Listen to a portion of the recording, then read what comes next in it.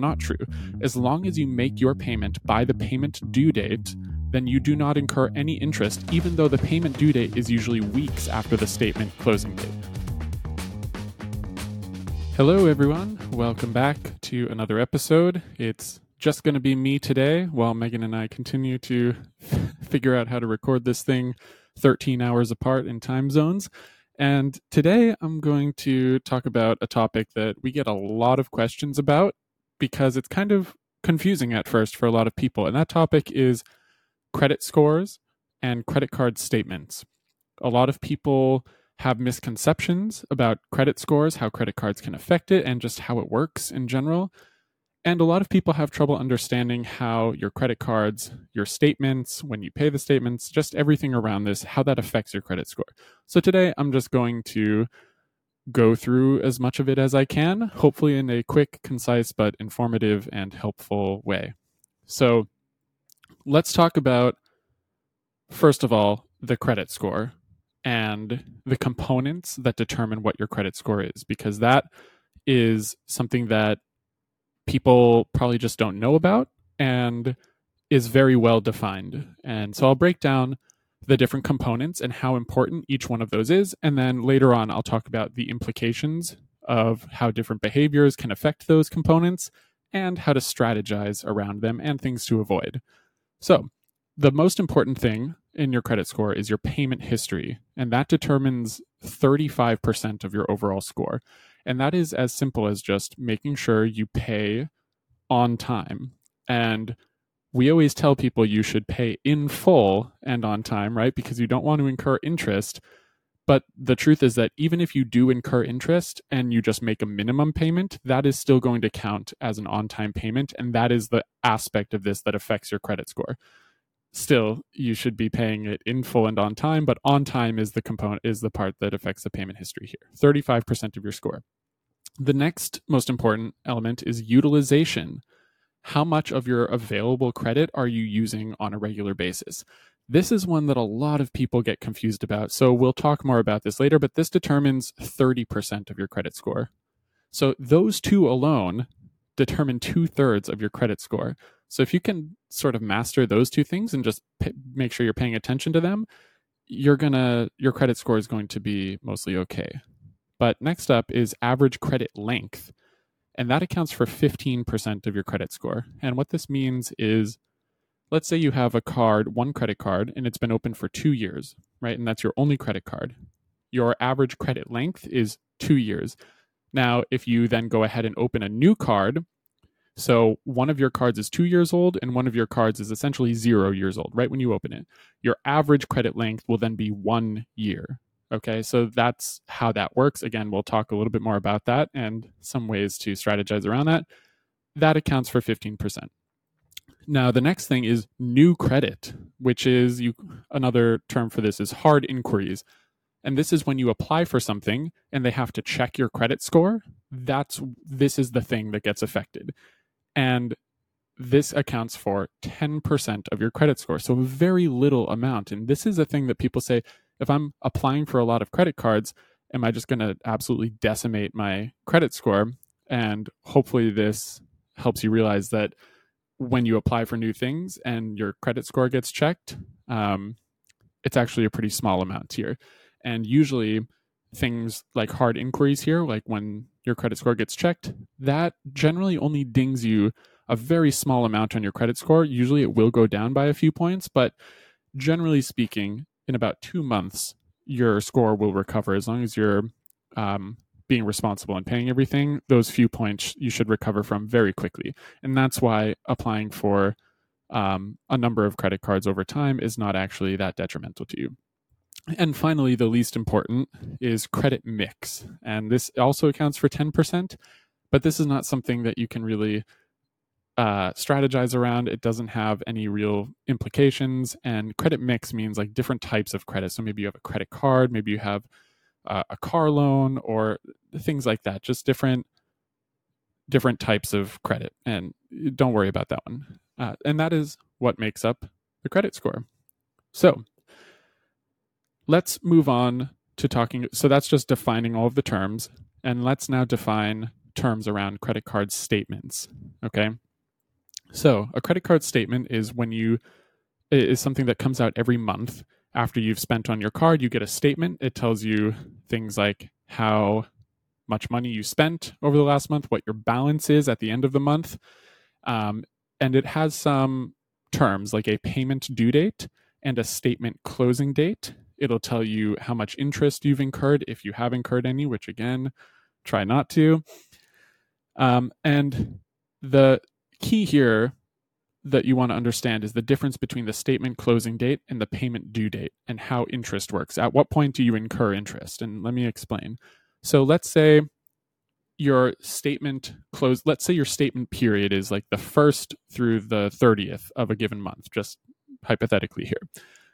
The statement closing date will be the 30th of the month. That's when your statement ends. And so what appears on your statement will be all of the activity that happened, all of the purchases you made, returns you made, credits that were earned on your account, whatever, between the 1st and the 30th, okay? The payment due date is not the same as the closing date. So if your statement closes on the 30th, your payment for that statement period might not be due until maybe the 20th of the following month. And a lot of people think that if you don't pay until the 20th, that you're going to incur interest. And that is not true. As long as you make your payment by the payment due date, then you do not incur any interest, even though the payment due date is usually weeks after the statement closing date. So let me say that one more time. Your statement closes on the 30th and you have a payment due. As long as you make that payment by the payment due date, which could be weeks after that, you will not incur any interest, okay? And we have said this multiple times, but the easiest way to make sure you are doing this correctly is to set up auto pay, right? Because you shouldn't be spending money you wouldn't otherwise spend on credit cards, and therefore you should be able to just set up an auto payment and have those payments pulled automatically every month, and you don't have to worry about this stuff. Your on-time payments will be on time, etc. So that's how statements work. And so you don't have to be as afraid of incurring interest because it takes a long time for that interest to actually kick in, generally speaking. Now, let's talk about some important things to remember. Making your payments, like I said, is the most important thing you can do, because if you miss a payment, that is going to have a high impact on your credit score. Remember, that accounts for 35% of your score. And the negative thing about this as well is it takes a long time for those missed payments to fall off of your credit score. It can take years for them to fall off of your credit score. And that also means that even once your score goes up, like even if you're able to recover, your number goes up. When you're applying for things, and this is more than just like nice travel cards, this could be important things like a mortgage or a car loan or anything. Maybe you're getting a new apartment or something. When people check your credit, they'll see that you have these missed payments. So even if your score is up, it's still kind of a bad look. And so that's why making your payments, no matter what, even if it's a minimum payment, like I said earlier, and not the full payment, still just make that minimum payment at all costs, okay? Because that's going to ensure that you don't have the highest impact negative event on your credit score. Another important thing to remember is keep a low credit utilization. So like I said earlier, credit utilization is the second most important thing.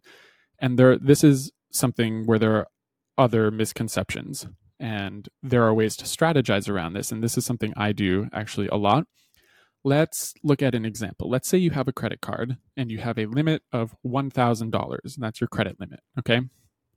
You want to keep a utilization no higher than 30%. And that's because if it's higher than 30%, your credit score will decrease from month to month. So you want your utilization to be lower than that. Personally, I keep a utilization under 10%. Ideally, if you're trying to be really meticulous, you can go to like 2 to 5%. And you might be thinking, okay, well, if my credit limit is $1,000 and I want to have a utilization of 2%, that's $20. So like, what's the point of even having the card if I'm only going to put $20 of spend on it? It's useless. So like, I'll earn 20 points or 30 points or something. So like, why even bother? And this is where you get strategic. So your utilization is determined by your balance on your card at the statement close date, okay? So let's go back to statements here. Your statement period is the 1st through the 30th of the month. On the 30th, whatever your balance is at that time is what your utilization will be. So if you have a card with $1,000, you're racking up expenses over the course of a month, and you end the month with a $700 balance. Let's say you spend $700 on the card. On the 30th, the statement closes. Your balance is $700 on your statement. Therefore, you have a 70% utilization. That's bad. It's not bad, but it's high. It's going to hurt your credit score over time if you keep doing that. And even if you pay it in full, right? So what you want to do is, before the statement closes on the 30th, maybe on the 25th or something, you could make a $500 payment ahead of time. And then your balance goes down to $200. And on the 30th, when your statement closes, your utilization is only 20%. Even though you still spent $700 on the card over the course of a month, your utilization at the end of the month will be 20% because you made a prepayment, right? So it's only whatever number your balance is when the statement closes. Anything you do before that doesn't affect your utilization, okay? So theoretically here, what you could do is spend $900 on the card, pay off $900 ahead of time, spend another $900 on the card, pay that off ahead of time, spend another $900 on the card, pay that off ahead of time. And in a month, even with a card that only has a $1,000 limit, you've just spent almost $3,000 in the course of a month. And as long as you're making those prepayments, you can still have a utilization of something very, very low. And that's going to increase your credit score over time. Keeping a low utilization of like under 10%, that's going to boost your score. And so even though it's a little bit tedious, it's a good way and an easy way to ensure that your score is going up and to continue earning points. Even if you have a card with a lower limit, you can still be using that card to rack up lots of points, even with a low limit, because you can just make prepayments. And there is a term for this. It's called credit card cycling. Like you're using all of your available credit, paying it off ahead of time, and then using it again. And if you're doing this really aggressively, banks might not like it. So try not to do what I just explained in that example, like spending your full credit limit and paying it off and spending the full limit again, all in the course of a month. It's just more of a tool that you have in your back pocket. Like if you do need to make some larger expenses and you want to keep a low utilization, this is how you can do it. Now let's talk about another strategy here. Your average credit length. Now, this accounts for only 15% of your score, but there are some implications, right? Because I gave you the example earlier of if you have a credit card that's 2 years old and then you open a brand new card, your average credit length is now 1 year. And that's bad because essentially you cut your average credit length in half, that's going to ding your credit. Now, there's obviously no way to avoid this at first when you're getting started with credit cards, but over time, there is a strategy of keeping your oldest credit card open as long as possible. So eventually, maybe you open like some random card when you're in college or when you're younger, and then like 10 years down the road, if you have this card that's sort of anchoring your credit length, because basically the longer your overall credit, the better that looks to the banks. So it doesn't have a huge implication on your credit score, but it looks good if they see that you've been a responsible client or you've responsibly managed credit for a long period of time. That's good. Now, 10 years later, after you open that first card, if you decide like, oh yeah, like I never used this thing, it was a crappy card, it was just like kind of my first starter card, I'm going to close it, that can have a major impact on your credit score because all of a sudden you're decreasing drastically the overall credit length. And then when you go to the banks, in their eyes, they're going to see that you don't have any credit that's that old, and it'll look like you're like a newer credit holder. So for a lot of reasons, credit score and just your profile to banks and other lenders, it's important to try to keep that open as long as possible. And so if you're getting started, the strategy here would be to pick a card that either has no annual fee, is a card you know you'll keep forever, or is a card that has an option to be downgraded to a card with a low or no annual fee. So for example, let's say you're really into hotels and you want to get like a premium Hilton card, and you get the Hilton Aspire card that costs like $600 a year. And then like a few years down the road, you're like, oh man, like I'm not getting a ton of value from this. it's a huge annual fee. I don't want to keep paying it, but I also don't want to cancel it because it's my oldest card. Well, thankfully, you can downgrade that to the Hilton card that has no annual fee, and then you don't have to worry about it. You can just keep that card open forever, and there's no annual fee to worry about, so it's not costing you anything, but you're still keeping that anchored credit length. And so think about that. And if you're in that situation where you have a card that's been open for a while, look at your options, or even call the bank and just say, hey, I'm not getting a lot of value from this card. I don't want to close it. What are my options for downgrading this or doing a product change to a different type of card? So you make sure you keep that open, throw it in the drawer or in a safe or your desk or whatever, and forget about it. And it'll help your credit score over time because you've kept it open. Now, something there is, if you do totally forget about it, the bank could automatically close it, like if you don't put any purchases on it. So for me, with my oldest card, I pay for storage, like online storage, with a company, like just to store files and things like that on the cloud. And it costs like $1.50 a month or something like that. And I pay for it every month. That's the purchase that I have with my oldest credit card.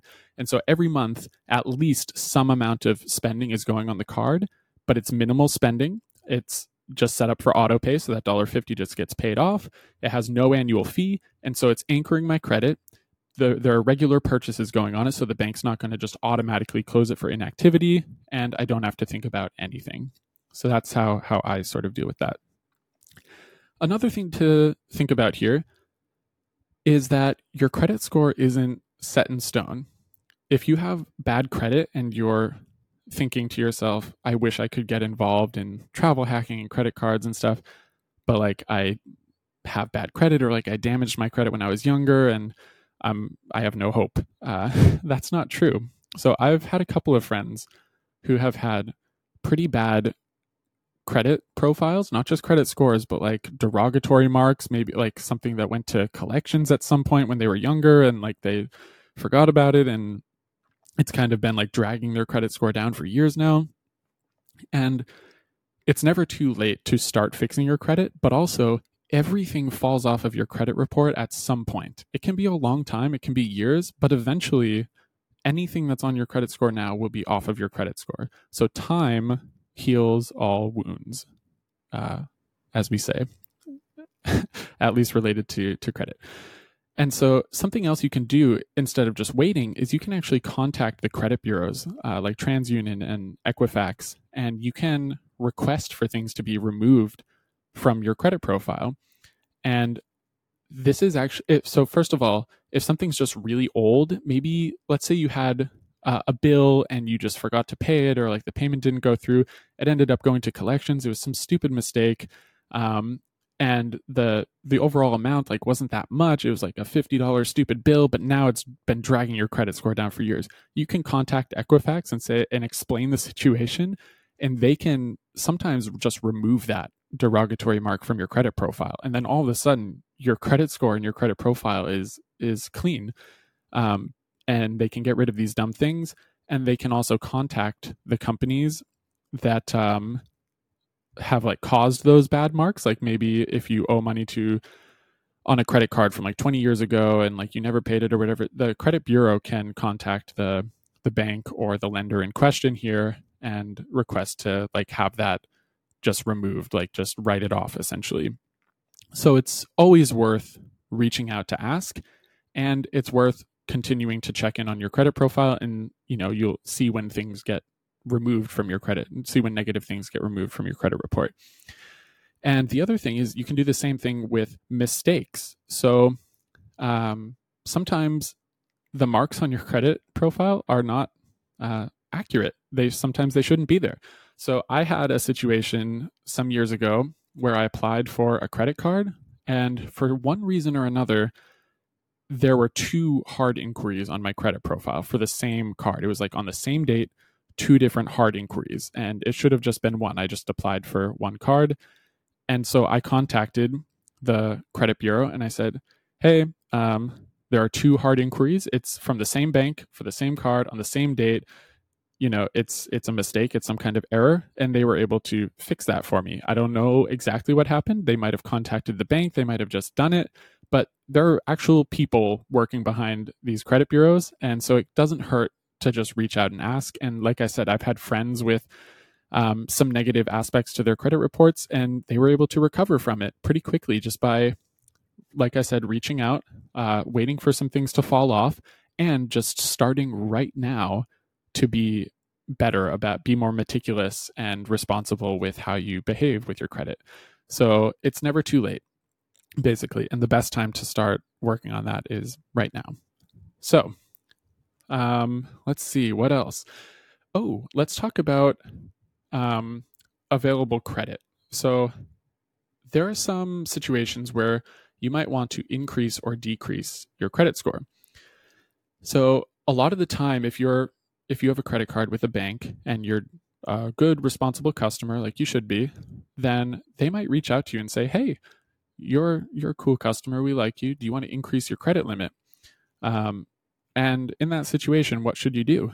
Well, if you increase your credit limit, the benefits there are that your utilization will be easier to manage. Like if you have more available credit, then your spending will account for a smaller percentage of that available credit. Therefore, your utilization will be lower.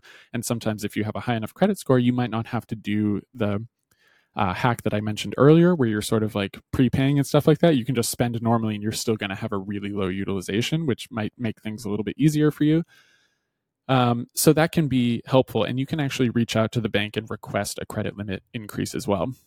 The other perk to having a higher credit limit is it opens you up to more product change possibilities. So sometimes banks have rules where there's a minimum credit limit for a given card, right?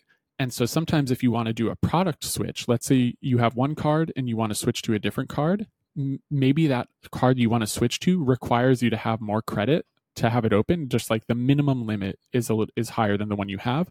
So increasing your credit limit opens you up to more possibilities when you do want to do a product change for cards that have a higher minimum limit than what you have. So that's another factor here. But sometimes actually decreasing your credit limit is also a good idea.